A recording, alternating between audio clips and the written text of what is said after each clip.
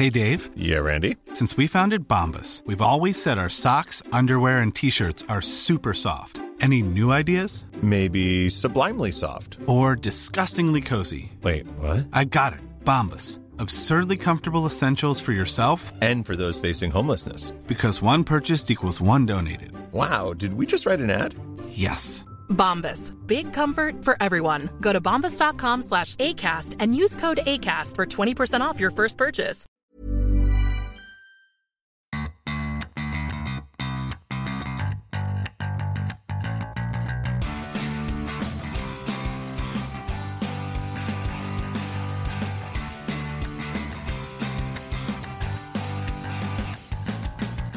Hello, this is the 6th DesignFootball.com podcast.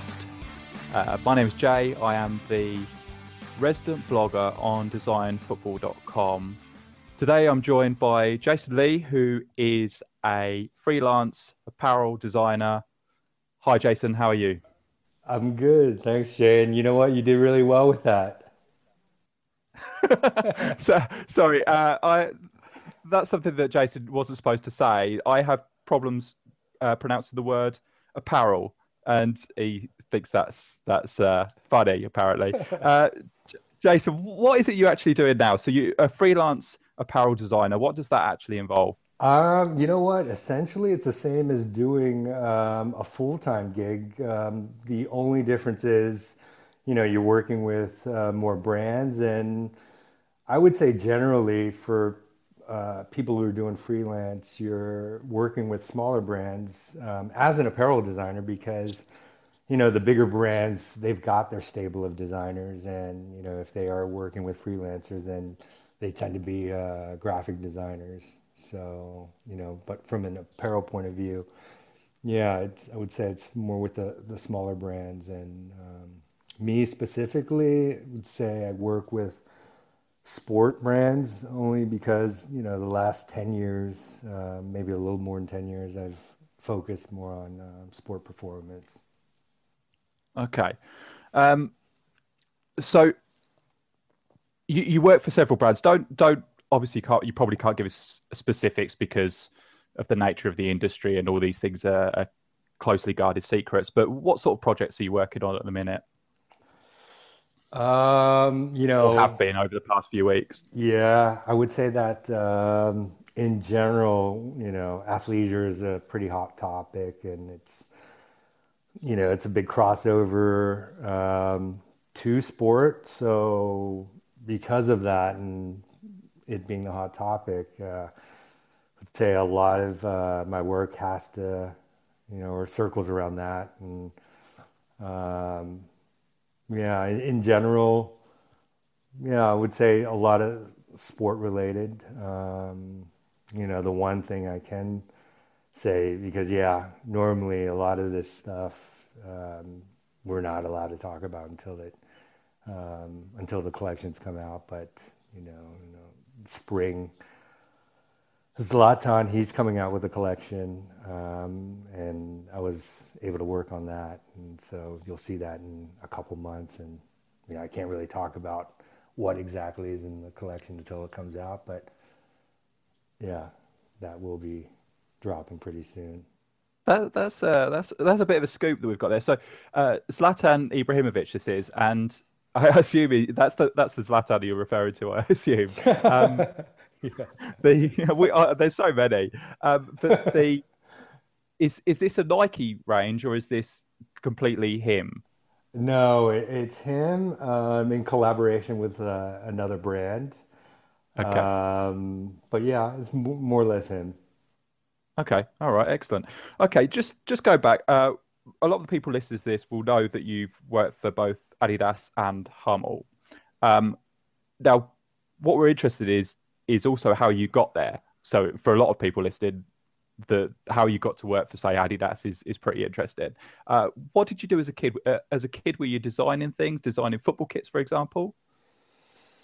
Actually, no. And growing up and, all the way through high school, I never put any sort of focus on art or design. And, I think, what first piqued my interest was this magazine in America called Details, and I just read recently that it's gone defunct. But at the time it had just come out, and they really celebrated men's fashion in a different way to GQ. I think GQ was a bit more like Vanity Fair, where you had much more text and just articles. But Details, that was a magazine that was almost a precursor to what we see going on now, where it's all about imagery. So I think when I first saw that, it piqued my interest in design in general. But I never thought to be a designer. And so what sort of age are we talking? So this was fashion design that's yeah, sort of grabbed I'd you say at around first. 17, 18. And then even when I went off to university, I went off to study economics and then architecture. I actually bounced around quite a bit, and then ultimately in the end didn't earn a degree. So I don't know, I guess those years after high school were still a bit formative. I think a job in design or art, it just wasn't something on the cards. But Right. I mean, you've got architecture there, so obviously there's some crossover there. So yeah, how did it then take the direction that it took of getting into apparel design?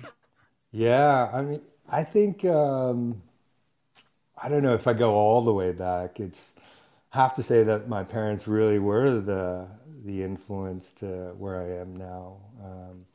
My father, growing up, he was an architect, and my mother, she was in the U.S. Air Force. If you put two and two together, we had lived on base. We had been surrounded by soldiers in uniform. And then my father, he was very influenced by German Bauhaus. So I think that's where the technical part comes in, and the uniforms, as well. I mean, you can't get any more functional than military uniforms. So I think it was really, my parents, and I don't know, I suppose it wasn't really an epiphany, but it almost kind of grew into one where I, decided, what, actually, I don't want to study economics or as much as I like architecture. I'm also drawn to this other world. So I think, it just kind of naturally happened, and also Yeah. growing up, I played football, and, growing up, we only really had German brands around us, Adidas being one of them. So I remember those days when I was head to toe Adidas, and I'm sure that has a big influence, or had a big influence as well. Yeah. So so when you say football, you mean soccer, I take it. Yeah. Just to be clear, because you grew up in America, but it was soccer that attracted you more than American football. Would that be correct? Actually, a lot of sports, at that time attracted me equally. Soccer or football, American football, tennis, baseball, and I played all those sports as well. But I don't know. Ultimately, there's something that drew me to football. Um, I don't know. I think it was just everything about it, including the kits. So I can't. I don't know. I don't know how to verbalize it, but it just happened. Yeah. So obviously you gravitated towards it organically from what you say there. But what was the kind of the first foot in the door then? How did that come about? In terms of a job, you mean? Yeah. So obviously your education is a little bit away from that sort of thing. Was it graphic design or textile design, or how did you actually get No. into? Um, I'd moved to New York, and then ended up going to school to study fashion design over at FIT, the Fashion Institute of Technology. And again, I think at that time, school and I were like oil and water. So I would do you know, amazingly well the first semester and then end up dropping out second semester. And lo and behold, same thing happened at FIT. And so I left and ended up working in high fashion retail, in sales on the floor, selling menswear. These are brands like Comme des Garçons, Yohji, Issey Miyake, just all the high fashion men's brands. And to be honest, I would say most of my learning came from that. And, also living in New York on my days off or just, private time, I would go into sports shops and technical outdoor sports stores and just look at all the clothing inside and out. So in a way, I feel like I did my own sort of learning, but I really did delve into it, and New York was a big part of that. Okay, so is this in a big department store that you were doing the sales? Well, where A was this? couple, actually, the first one, it was called Charivari. It was on, in the up Midtown and 57th Street. It's in the heart of where all the big fashion department stores are. But Charivari was a mom and pop shop or boutique that, they're famous for bringing in all the up and coming designers before anyone else knew of them. And to work there was amazing because, I not only worked with the clothing, but I saw what came in. So I learned, how to merchandise and saw customers' buying patterns. I think from a business angle, it really helped me, but also just kind of like filling out a whole collection when you have to design one yourself. Yeah. So it, I take it in terms of the customers coming in as well. They were people interested in sort of cutting edge design. So even the customers coming in, you would have been seeing influential fashion in what they were wearing as well. Would that be the case? Oh, yeah, in some ways, but I guess, depending on who you ask. Of course, at Charivari, they had a lot of celebrity customers, and, I think celebrities themselves at that point, they really don't care what other people think, so they're wearing whatever they want. So, in that sense, you saw extremes. You know, So that must have been an influence for the future, I suppose. That attitude of sort of the shackles are off. I could go to the extreme lengths. oh yeah, yeah. But you know what? I mean, even I would say even before that, um, I don't know. I had just always been open to different influences, and I remember in high school, um, just skipping school and going to the university library because we lived right next to Penn State University. It's one of the biggest universities in the States. And I went to the art department, which took up a whole floor, and going through a lot of the graphic design books and magazines. And, I would say two of the big influences at that time were a Japanese magazine, graphic design magazine called Idea, which is still around, and the graphic design studio Designer Republic from Sheffield. I mean, at that time, they were killing it. And even a lot of what they had done then is still relevant today, So, if I really look back, there's some, you know, some things that stick out, and I would say Designers Republic, Idea Magazine, Comme des Garçons, yeah, and they were just pushing the envelope of what was possible. So I don't know, any time any designer or artist had done that, you know, it always, I was attracted to that. So obviously the influence is there now.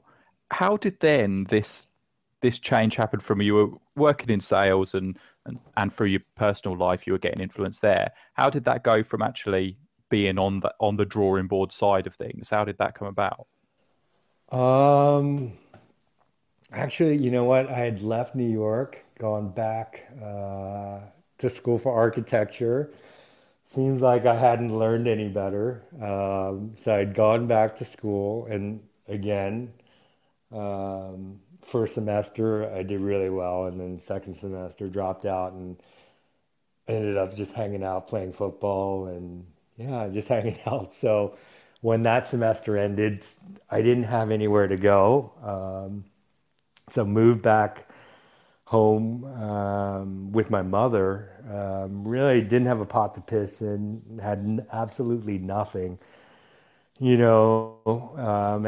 But I always had this calling for fashion. So, you know, my mom ended up buying a Mac for me, an Illustrator, and Illustrator Quick Start Guide. And I would say for any aspiring designers, you know, wanting to learn Illustrator, I would say definitely get the Quick Start Guide, because it's the book isn't that thick, but it goes through all the essentials. So she ended up buying the Mac.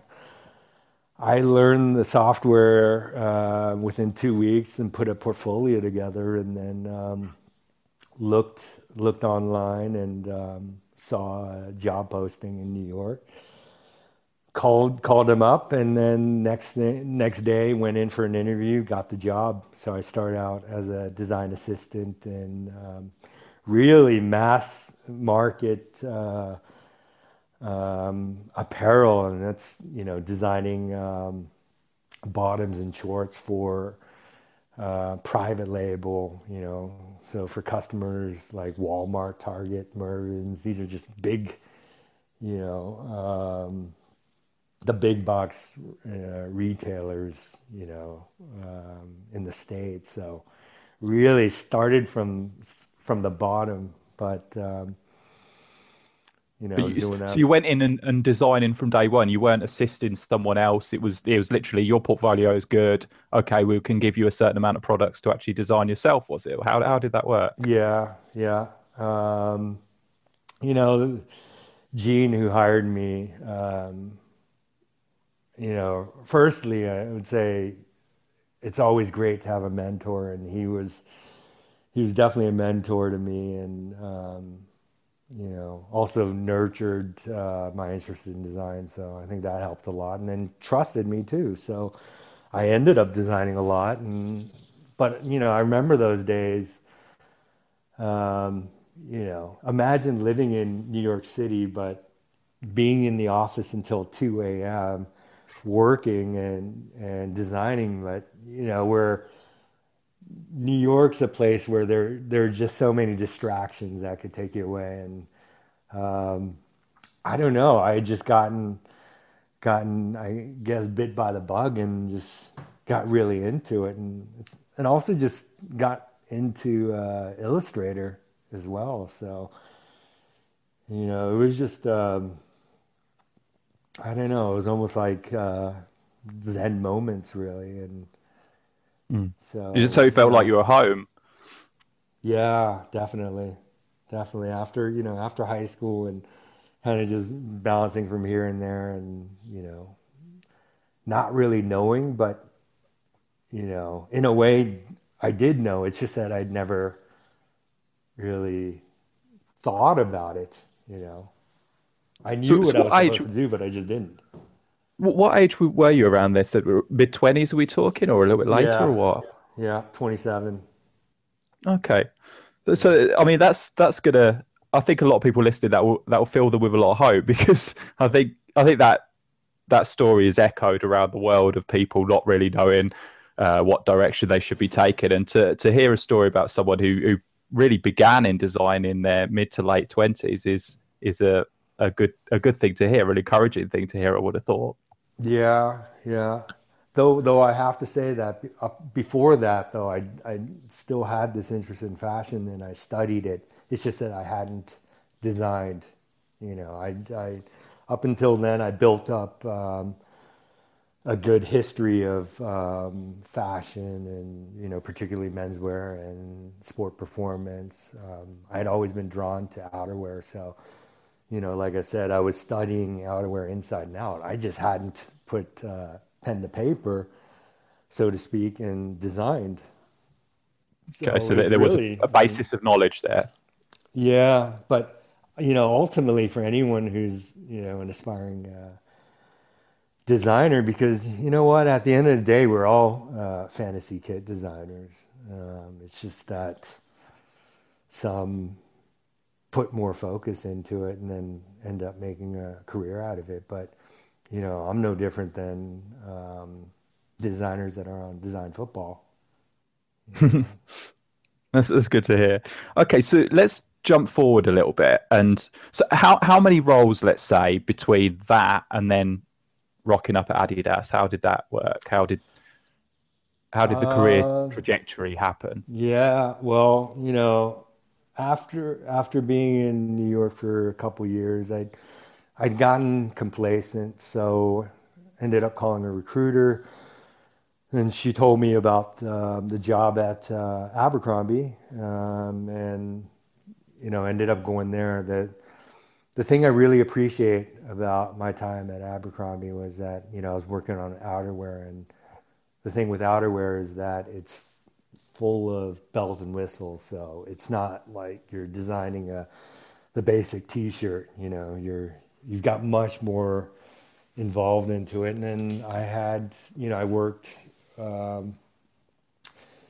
with my right-hand man, who is the tech designer. So in the industry, it's you call them either a tech designer or developer. So you're the one designing it, and then the developer or tech designer, does the number crunching and sometimes pattern making, et cetera, and just punching in a lot of the information into the tech packs that get sent off to the factories. Not to say that I don't know anything about pattern making, because I do. But you're working as a team, and I think to be a successful designer, you have to have a good relationship with your tech designer. So is this sort of a graphic designer and a textile man? Is this or woman? Is this the sort of relationship? Is that the backgrounds, the two backgrounds? So one would have a sort of two-dimensional graphic design background, and one person, and the other person would be textile design trained or something. Would that be right? No, because I would say that I'm not a graphic designer. I mean, graphic design is part of what I do, but I'm also an apparel designer. And I think to be a good apparel designer, you have to have an understanding of fit, patterns, construction, and execution. Because if you're working with products that are mass produced, you have to have an understanding of what's doable, what's producible at costs, et cetera. So, you can't just draw pretty little pictures. You have to have an understanding. And okay, so the problem with that, I take it, would be if you were just a graphic designer, you would draw a pretty picture, it would go to a textile man, and they would come back and say, well, no, you can't do it for all these different reasons, and the process would take too long. So you'd both need to have a basis in knowing what goes into the construction of a garment. Yes. To that too, I would say that's also a big difference between, let's say, having a job as an apparel designer in the industry and being a fantasy kit designer, where, as a fantasy kit designer, you can do whatever you want. The world is your oyster. And many times in fantasy kit design, a lot of the focus is on the graphic design. But the thing with football kit design is that there's a whole nother world, and that world is the silhouette of the kit itself, or of the shirt or the shorts. So you have to either design, you have to engineer it, the cutting lines or the knits, everything. You know, it's not just about putting a sash on a kit. It's also about designing the kit itself, and you know, kit design, football kit design. You know, in particular, there's a big focus on collars, for example, and so you know, you need to be able to design collars that that are executable in mass production. So that's where I think that, you know, to be successful in apparel design, you have to have, you know, some sort of base knowledge on, you know, what's doable and what's not. Okay. So this was, you were at Abercrombie and Fitch, was that? Yeah. Okay. And then how did you get towards Adidas? Yeah. Was Adidas the first company you worked for in sort of the football kit or sportswear market? No, after Abercrombie, then I went to the North Face. Okay. So I was there for a little over a year, and you know, I loved my job there and my colleagues, and I don't know what would happen to my future, but you know, it so happened that a designer from Adidas Portland had joined the North Face, and we had got to talking, and you know, then I just started asking her questions about Adidas. I always admired the brand, but never really thought of working for them. And then, you know, she, I don't know, after talking with her, it seemed much more tangible. And then she put me in touch with Adidas Germany. I contacted them. They asked for a project. I did one on football design because that's the position I interviewed for. And then, I ended up getting a job. I remember, you know, I'd done a video conference interview with them from Portland, and took the job sight unseen, didn't even go to Herzog or Nuremberg, just took the job because, you know what, it was about the job. Didn't matter where it was. It could have been, you know, Kuala Lumpur or Timbuktu, and I would have taken it. And so, yeah. Okay, so that, I mean, the way obviously you've had an interest in design and fashion design and so on. So this, although this was a great role for you, it was, all of your roles have been kind of great in a way, because it had all been kind of things you were interested in, and now you were headed towards this sported area. Did you find the way the setup was similar to the background, or was it a lot more focused on the technical side? Because of obviously performance comes into it. Was that something you needed to learn? And I to be truly honest, I would say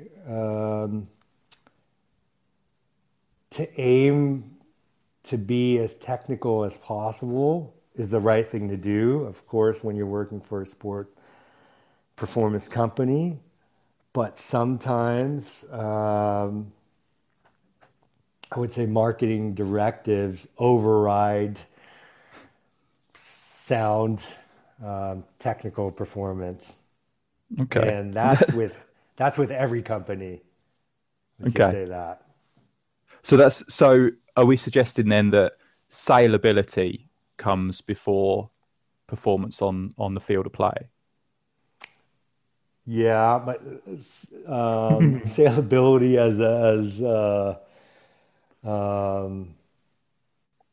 as marketing driven. Okay. Yeah. Oh, okay. So the story behind things and the ease at which you can market a product based on colours and so forth. I suppose the way around this, in a way, is the way we have different versions of kits for players and that will be released onto the market. Was that something, or we'll go into the basics in a second, but is that something that happens on the drawing board, or is that a stage further? So would you design two versions of every kit, one to be worn and one to be sold in the shops? Yeah. I would say part of the reason for that is also price point. If you're putting more quote unquote technology into a garment for the promo styles for players, they cost more. So, at retail, it might be price prohibitive to do that. So, you're going to have to do, I guess more of a retail-based version of it. Okay. Regarding the process, I'd imagine there are parallels between sort of fashion design and sportswear design. Marketing obviously is a major parallel there, but in terms of let's take one of my favorite shirt of all time is the 2007 to 2008 season Olympique de Marseille third shirt, which is the orange one with it's the Golpe design, I think, and it's with blue details on it. Now, this is one that you designed, but when I say that you designed it, who chose the colours? Where did the template come from? Where's the order of events here? Yeah. Well, first of all, I would say the template was designed by Patty. She's still at Adidas. And just a side story on her. I would say that Patty is probably one of the best template designers out there. And the thing is, Patty doesn't really follow football, apart from Sergio Ramos. And I'll let you figure out why she follows him. But, so just to give credit where credit's due, I mean, she's definitely one of the best. And, it just goes to show you that you don't need to, be a hardcore football fan to design for football. And I think she's a great example of it. So the template was established. Just in terms of timescales, when would the template of what sort of period would the template have been worked on? How long would it have taken, and when would it have been finalised for the 2007? Because that template is for that season, 2007, 2008. So where would it have been sort of started to be thinking about, and when would it have been finished? At that point, I think at Adidas it was on 2007, around a 12-month schedule or timeline. Okay. So I'd say probably 12 months before, to the design process for all the templates. I don't know. I would say probably a month and a half, if that, really. I remember I joined Adidas in 2005, and 2007 was one of the first projects. So maybe 12 months to 18 months at that point. But I think it's gone a lot faster, and so, but we had all gotten together and we did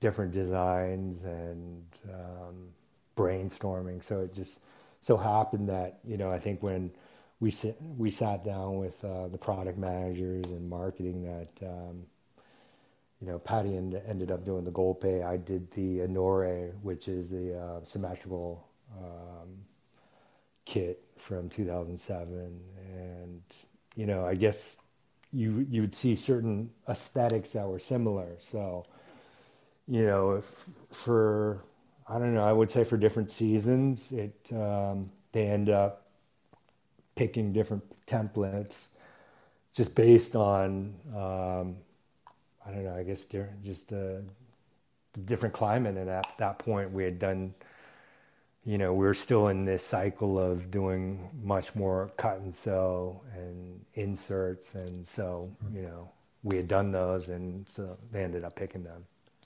Yeah. Okay. So this would have been a continuous process. So you would have worked. There would have been a little bit of overlapping when you were setting up the templates, and templates would have been for that season would have been finalised at the same time, and then you start working on the individual kits in the stable, I suppose. Yeah. Yeah. And then we only started working on the kits once we knew that the templates were viable. So, once they were finalized, then we would start coloring them up and doing the graphics for the different clubs. Okay, so with that Low-M shirt, who would have decided that was the colorway that was going to be used on that template for that season's? Did you know when you were designing it was going to be the third kit? I knew the color was going to be for the third kit. I'm pretty sure the color came from the club, because I don't think that I would have thought of doing an orange. And, I hadn't known enough history of Marseille to say, hey, you know what, let's do an orange kit. So, okay. At that point they had suggested it. But I don't know, I feel lucky to have designed and privileged to have designed for Marseille, because, most designers want to design for the biggest clubs, and at that point it were like Liverpool or Milan, and, but I don't know. I'm really happy to have done Marseille, because they gave me carte blanche to do whatever, really, and maybe the colors were decided, but everything else wasn't. So, and just came up with ideas, and I don't know, they ended up taking it. And the Marseille third kit from 2007 is the first graphic kit that I've ever designed, and maybe because of that, it's has a special place in my heart. But to be honest, I don't know why that would be your favorite of all time. Well, many people have asked me that question, and my depending on the person, my response is rude or not rude.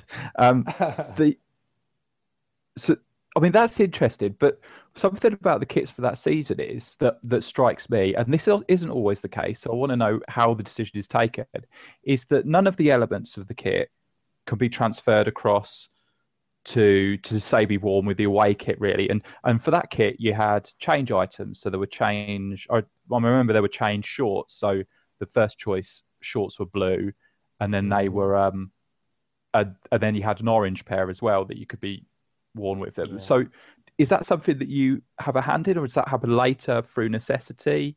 How does that work? And when other people are designing, so someone else in your office, let's say, is designing the away kit for that season, would you talk to them and say, okay, well, maybe we should make the shorts also be able to be used with the away kit? Would that happen, or is that just a fantasy? No. It's all planned, because before you start designing or coloring up, you have to keep in mind UEFA regulations. So we know all that before we start. And the blue shorts, you end up wearing that with the home and away anyway. So to have that a blue the baby blue short for the third, you don't have as much versatility. So you have to have another short with it. And we knew that going into it. Okay. All right. But then for the other kits, you would, because of how the brief is set out, for other kits, you would have the option of swapping things over. So the other kit that you designed that actually was in the 50 greatest football shirts ever was the France the France kit that they wore at the 2010 World Cup in South Africa, which was the Tech Fit design. Now on that one, the shorts could be worn with the home kit and the away kit, couldn't they? They could be swapped over. But did you design both kits in that case? Yeah. Yours were home and away. Now, Yeah. what was the thinking behind that one? Did Adidas know at the time that that was going to be their last kit for France? No. But we did get a brief from the FFF to celebrate 1984 and 98. You know, and Okay. 84 was their first trophy, you know, with the Euros, and then 98 with the World Cup. So it's really a celebration, um, you know, of the past. And although, you know, France in 2010 was a blip in world football, I think I think the France kits were really the you know, my first inspirations for me going to Adidas, because I remember growing up watching you know, football on TV and seeing the France kits from Adidas, and they had the three color stripes, you know, going down the shoulder, and I thought, damn, that's so wicked. So I think that's what really you know, drove me into football kit design, and in particular Adidas. It was really that, you know, the French kits. Yeah. Well, I think it was a particularly fitting last Adidas kit to reference the two most Yeah, most important moments in French football history, certainly the national side, and it also did have the detail on the stripes as well, didn't it? I think it did have the French flag detail on the stripes on the shoulders as well, didn't it? yeah, Yeah. on the shoulders, and then the piping on the back, Yeah. um, and then the graphic on the front. Yeah, that's inspired by 84 to 98, and the stripes. There are 11 stripes, um, signifying 11 players. And then the gradient is made out of hexagons because, you know, I didn't know up until that point that France was considered the hexagon country just because of the geography Yeah. of it. Just just the basic shape of the Yeah, country, the hexagon, more or less. Yeah, yeah. it's an interesting idea. So these are the elements that stray into the marketing side. So do you have a marketing team that will talk to you during the design process and say, either tell us why you're making this so we can sell it as that, or do they say to you, you've got to include this because this is part of our marketing spiel? How does that bit work? Um, I think, you know what, I would say with that brief in particular, it was um, we had gotten the brief from, you know, the FFF, and then I was handed it from product management. And to be honest, they were more a liaison. I think the reason I focused on the hexagon was it was because they had updated the crest and they included the hexagon in it. So I wanted to incorporate that. But to be really honest, they were the liaison, and I would say the first ideas came from the FFF. Okay. Regarding in international teams, obviously you say that Marseille probably told you to have orange as the third kit color for that season for that low M shirt. The international teams tended to have the away kit would be like a reversal of the home a lot of the time. In recent seasons, we've seen maybe a lot of them moving away from that and being more imaginative with the colours they use on change kits. Was that something you noticed, and was it something that the manufacturers would have put forward or tried to sell to the different associations to say, okay, this is more marketable if we use a different colour? How does it work? Do you know? Yeah, I would say that you know, there was the big thing of having the home, away, and then the third kit. And then I think if you look at sales, you'll notice that it's always a home or away kit. And so the third kit, you'll get some traction on it, but you know, nothing like even the away kit. So I think the trend has been to go away from being more garish on the third to the away. And if you think about the concept, I think it's a smart idea to do that. Okay. Well, we've seen obviously in recent years, we've seen a lot of black shirts. So it wasn't allowed in the 80s and 90s in most cases because referees would wear black. But now we see a lot of black kits, and that's solely driven by sales, I would assume, isn't it? Yeah, because it's tasteful, and brands have to also look at the athleisure side of it, where you've got fans who are wearing the kits, off the pitch, and it's easy to wear black. So I would say that's a big reason for it. In terms of the colours, do the manufacturers have?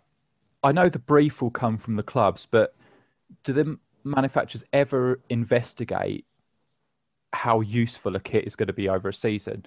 So, for example, there's been a lot of controversy this season over Norwich City seem to have 3 kits that are very similar. They seem to work, but by the skin of their teeth, because the colours are all used on each kit. So there's nothing distinct about the kits you wouldn't have thought. Would you ever look at that and say, okay, we can't have this much blue on this away kit because when this team plays against this side, they're going to have problems? Would that be ever a consideration, or would the brief have already made that clear? Definitely, and that goes back to the UEFA regulations, where the home and away have to be contrasting, and also they need to be contrasting to the goalkeeper kits. So in that sense, it's something you think about from the beginning. I haven't seen all the Norwich kits, so I can't say, but I don't know. Maybe from what you're telling me, maybe someone hasn't done their due diligence. Well, it is an interesting one. We've talked about it on other podcasts, because when it actually comes down to it, and Dennis Hurley has got a piece which we've already talked about it on this, but where he explains that whoever they could come up against, generally speaking, they'll be okay. But it seems a brave decision. So especially if we talk about a timescale of maybe 12 to 18 months before the season when the kit's going to be used, without seeing the fixtures, for them to have created these kits. So the home kit is yellow and green, probably in equal amounts. The away kit is green and yellow, almost equal amounts, just a slight bit more green really on the away kit. I suppose you could use change shorts and so on. And the third kit uses green, yellow and amber, I think, with black shorts. So it seems like they won't have fulfilled the requirements, but somehow they have. So I don't know. It's difficult to know whether that was through chance or they actually planned ahead perfectly. But it's pretty impressive if they did manage that. Yeah, you know what? The thing with that too is that so you'll have the designs, and then Norwich would need to submit the designs to the league. So the league ultimately makes the final call, and if it is the case where a couple of the kits are too similar, I would say then the responsibility falls on the league because they approved it in the end. And, all the clubs have a certain deadline in which they need to submit the final kits, and then in sample form, and then it's up to the league to decide. So someone with the league approved it. So when would that deadline be? Would there be time? Have you ever had an instance where the league has come back and said, well, no, this isn't adequate, and you've had to quickly rush out a new kit? I can't recollect any experiences from my time or anyone else at Adidas, or even from Hummel. But I'm sure it's happened. A lot of the time, if there's a new contract with Adidas, for example, and so it's the first season of wearing this. So I think it happened with Wales. So Wales got the Adidas contract a couple of years ago. And the first kit that they got was essentially from the teamwear range, or it's very basic, so it's barely bespoke. Is that a standard thing, or would there be exceptions? So Manchester United didn't get a bespoke kit, and I'm not sure when that deal was actually signed. But how does the timescale, is it possible to squeeze things into being done very, very quickly if need be? Definitely. I think if Adidas had signed England, for example, there's no way they would give England a basic teamwear kit.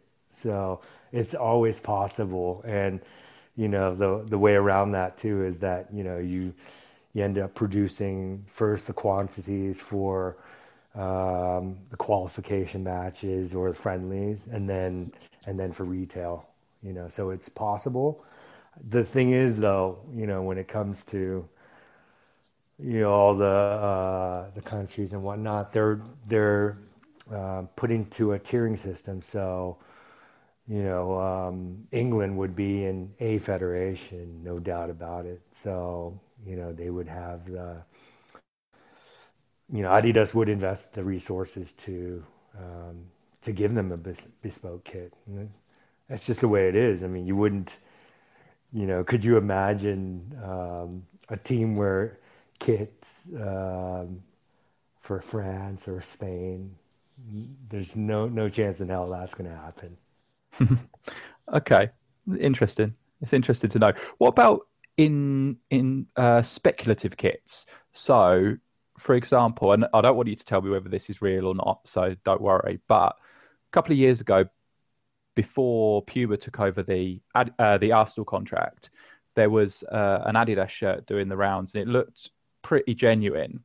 Now, I know that they were in negotiations. It seemed like Adidas were in negotiations with Arsenal, and so were Puma at the same time, and Puma got it in the end.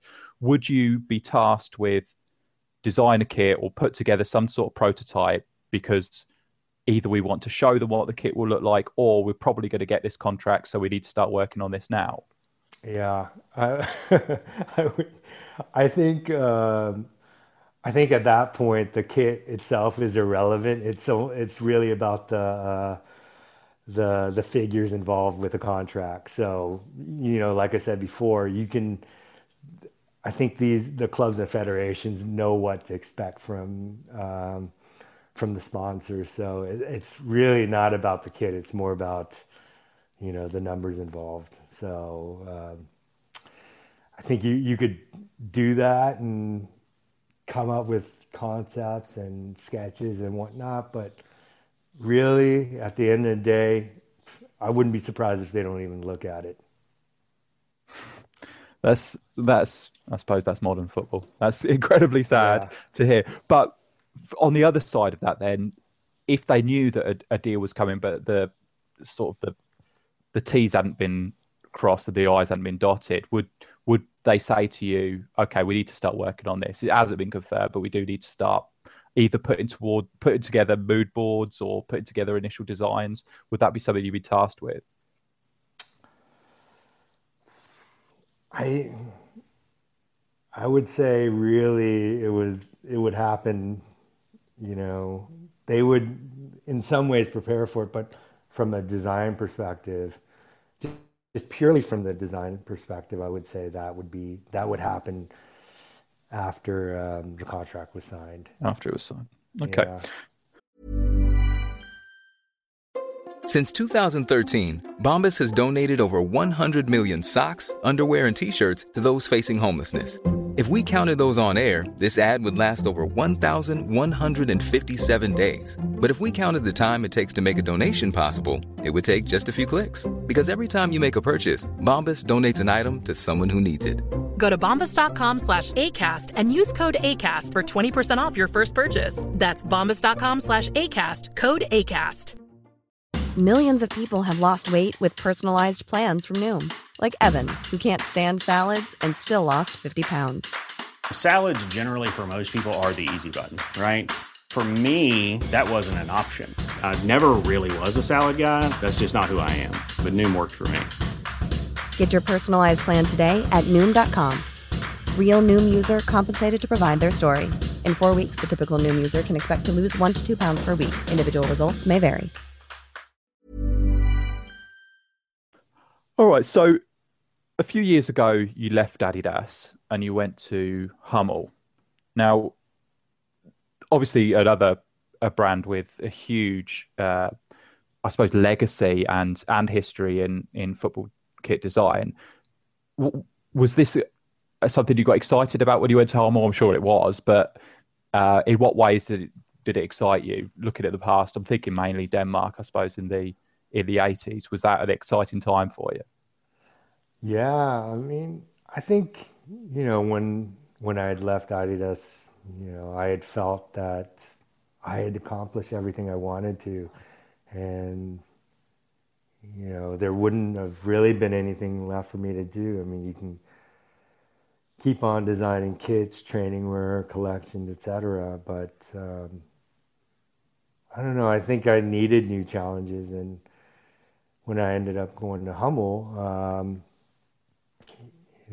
I had a bigger role in the creative direction, design direction, and really was able to make it what I thought it should be. And in that sense, I think it was much more gratifying than working at a bigger brand, because at a bigger brand you are going to have much more hierarchies and bureaucracy and paper pushing, and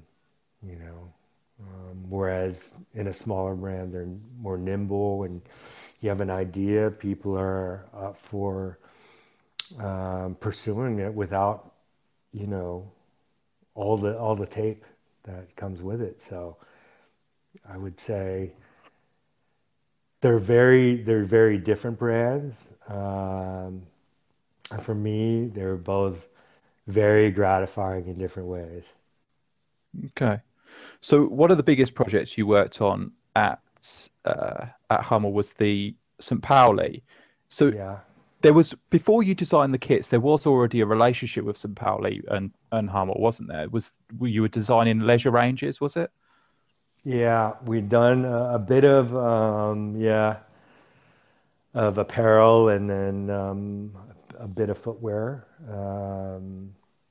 But yeah, I guess it all really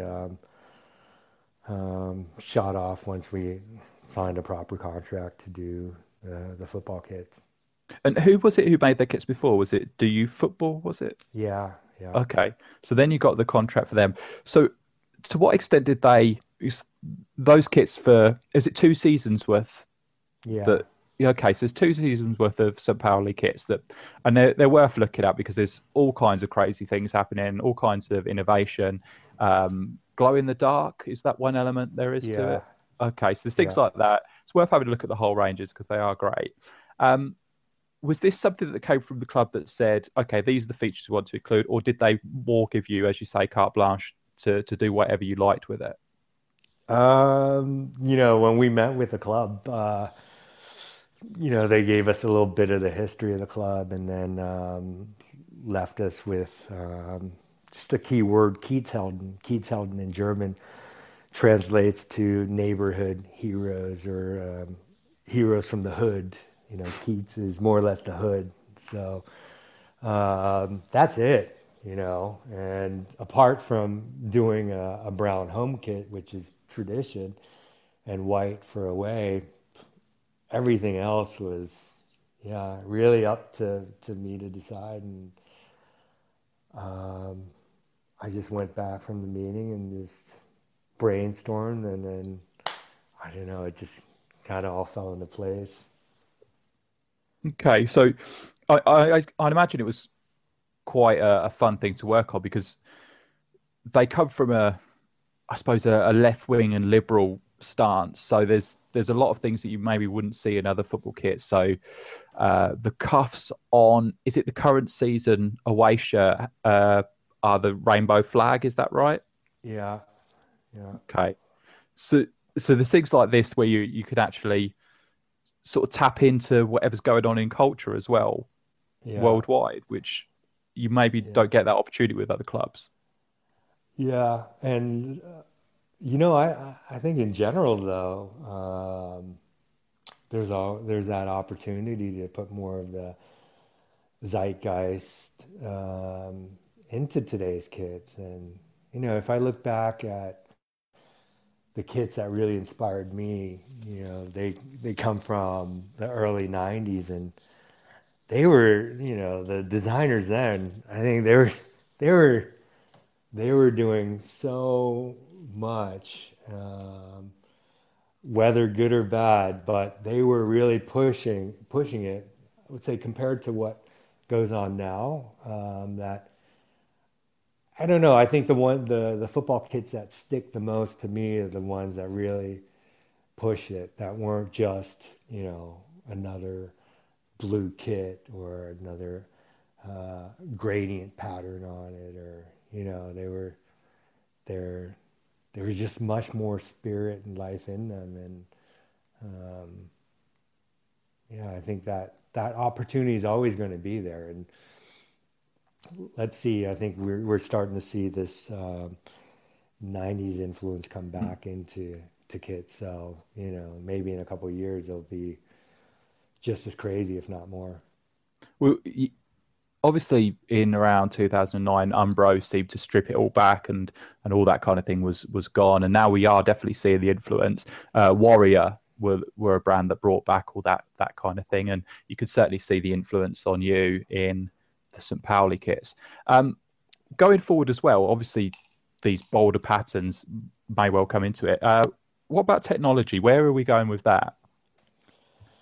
Well, I would say that then we're treading into territory that you really like to talk about, and that's base layers. I don't know. I think it's funny when I go to the gym and I see people, in their workout clothing. They're all in layers, so they'll wear long tights and then shorts over them. I don't know when I really look at that, I feel like that's very dated, because I think in the future, it's just going to be about one layer. And that comes back to you, Jay. And that's the base layer. There was that one PSG kit that has the engineered knit. I'm sure you're probably a fan of that, right? Sorry, which one are you talking about? It's was it black? It must be like dark midnight or black. So this season's third shirt? Yeah. Yeah. Well, I actually own that base layer. No surprise, huh? So they have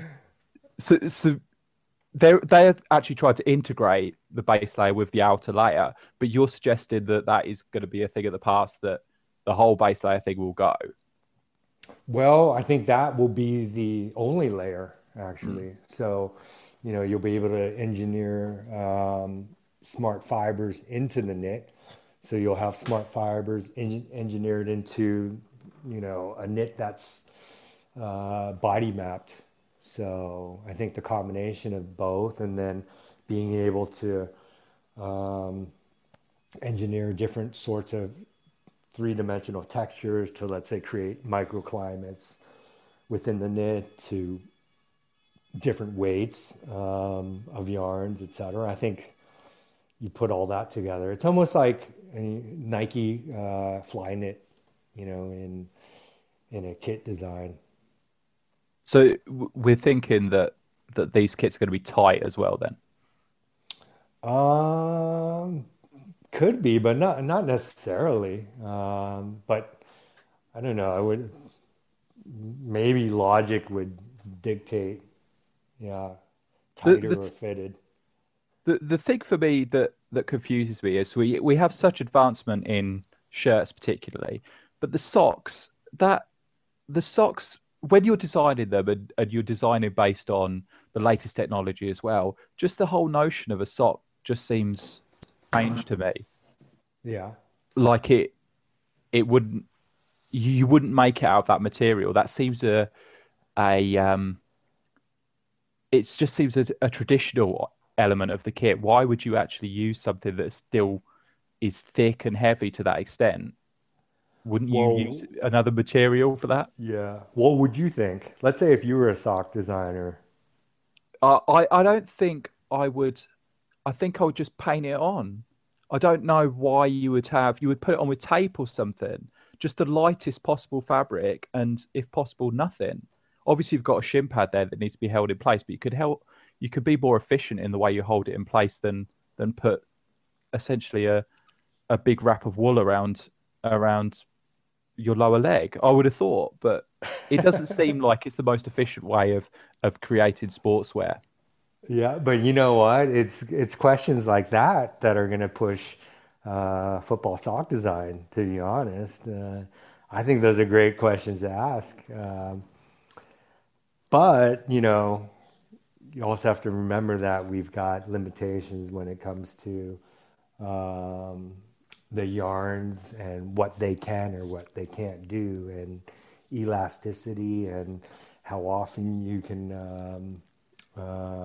wear the socks, because when you've got socks for PSG, for example, they're wearing it once and then that's it. But then you also have to think about clubs that buy regular team wear. Yeah. And they've got the same necessities. The only thing is they need to wash the socks over and over again, and has to be at certain temperatures, and the socks have to stay elastic if you're putting them under 60 degrees, or and a dryer, and so that's the other side of football kit design that a lot of people don't see, is that there are either rules that we have to abide by, or limitations with the fibers themselves. I suppose that is the debate sometimes. So, for example, if the latest boots that you create that Nike would create for Cristiano Ronaldo, that's great, but he's never going to pay for a pair of boots. So, whilst it's got to be perfectly to his liking, he is really just a model for them, and a reason why other people will buy them. Really, in terms of making the boots, you should be catering for the people who are going to buy them in the shops more than the player. Yeah. It's the balance you get from that, because obviously he's got to do well on the pitch for the boot to be desirable from the public. But then if no one can actually wear the boot because they haven't got a foot shaped like Cristiano Ronaldo, then you get another problem there where the reviews come back, this boot has broken my foot. So the balance is always going to be there, like you say. So that's a great example. A pub team is going to want socks that last a whole season, whereas a Premier League team wants socks that you can easily cut the foot off, because they're going to use their own socks anyway, and it can be thrown away after the game. So the balance between the two is probably as difficult, and yes, it's difficult to get right sometimes. Okay, that's been fantastic, Jason. I think we've learned so much. We've been talking for a very, very long time now, but that's great. I take it, as a freelance kit designer, this is just my fantasy of how it works. You work hard during the day, and now your evening is basically going to be the R. Kelly Ignition video, something like that. Is that about right? Or a Beyonce Formation video. Well, maybe. Yeah. No. You know what? I think that anyone can be a kit designer, and not only a fantasy kit designer, but to work for a brand. It's really how much do you want it. So, because I really feel like if I can do it, anyone can do it, and it's not far-fetched, and it's not really a dream. And I think for any of those that want to do it, just really put the hours into it after your full-time job or studying, and it's definitely possible.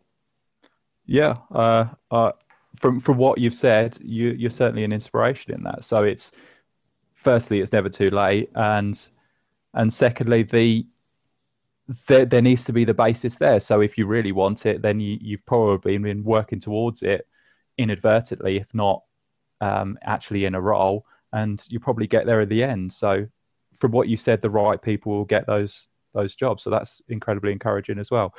Just regarding your work, is it eldejo.com? Is that right? Yeah. Okay, so that's something that people should visit. It's Jason am I pronouncing that right? Is it Eldejo? Yeah. Eldejo on Twitter, which is ELDEJO. If you wanted to talk to him, is that okay? Are we okay to advertise that fact? Yeah. You don't sound social too media, convinced. right? That is social media. We have to do it. This has been fantastic. Thanks so much for talking to me. We may well speak to you again in the future. I hope we do. So give Jason a shout if you want to discuss these things further. If you want to speak to me, I'm J29ers on Twitter. Head over to the website, which is designfootball.com, if you're not already aware. Design Football on Twitter, designfootball.com on Facebook as well. And we'll speak to you again soon with someone new. And thanks Jay, very much. Thanks a lot for inviting me. I really appreciate it. Thank you, Jason. Bye-bye now. All right. Bye.